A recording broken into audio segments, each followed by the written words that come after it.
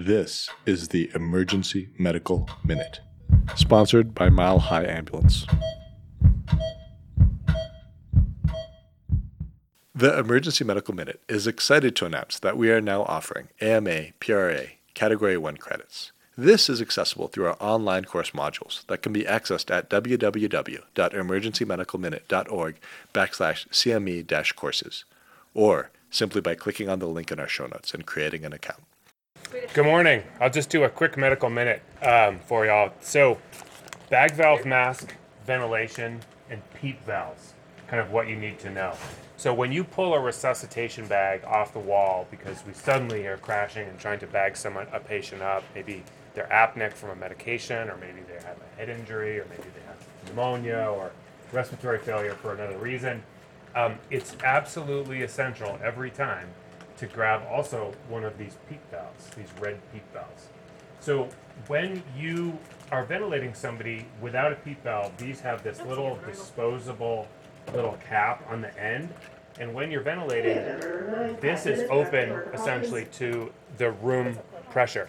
So at the end of your positive pressure, as you release, the intrathoracic pressure will assume ultimately the room pressure. So no positive pressure at the end of that breath. The PEEP valve, what it does, I'll open this one up,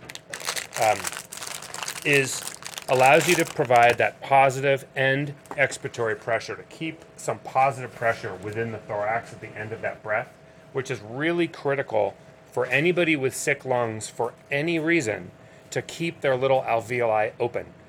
If you or I just accidentally got, a quadruple dose of fentanyl and became apneic, we could probably quickly be bagged back up with this because our lungs are healthy and working. But this is not most of our patients. Most of our patients have congestive heart failure or COPD or asthma or aspiration or pneumonia or some other lung problem. So their lungs are diseased and those little airways are going to collapse at the end. And then the next breath, we have to exert a lot of force and pressure to pop those airways back open to recruit them. By using end expiratory pressure, it helps hold them open. So it's super easy. You just take the thing out of its little cap, you put it here, you find your reading glasses, and then you adjust it to 5 centimeters of water pressure is a good start. So when you are breathing for somebody and they are breathing spontaneously, so maybe you're not really needing to fully assist them, you just make a tight seal with the mask over their face, and this is connected to wall oxygen, and they're coming around, they're breathing spontaneously, they're kind of breathing through the circuit. They've got this on at 5. What is the difference between that and CPAP? So when you have a tight seal there and they are breathing through it spontaneously, that is CPAP. So that is 5 centimeters of continuous positive airway pressure. If, on the other hand, you're assisting their ventilations a little bit, so they're breathing a little bit and then you're assisting them, or maybe you're fully assisting them and you're breathing and then letting them exhale, what's the difference between that and BiPAP? There's a trend.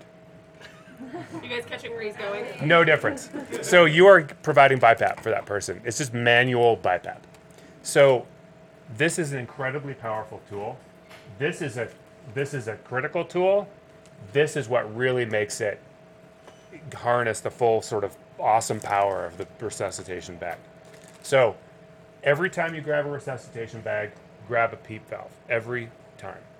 Turn it to 5, and then understand that when you're doing that, you're able to provide the same respiratory support as CPAP or BiPAP, as long as you're using the valve.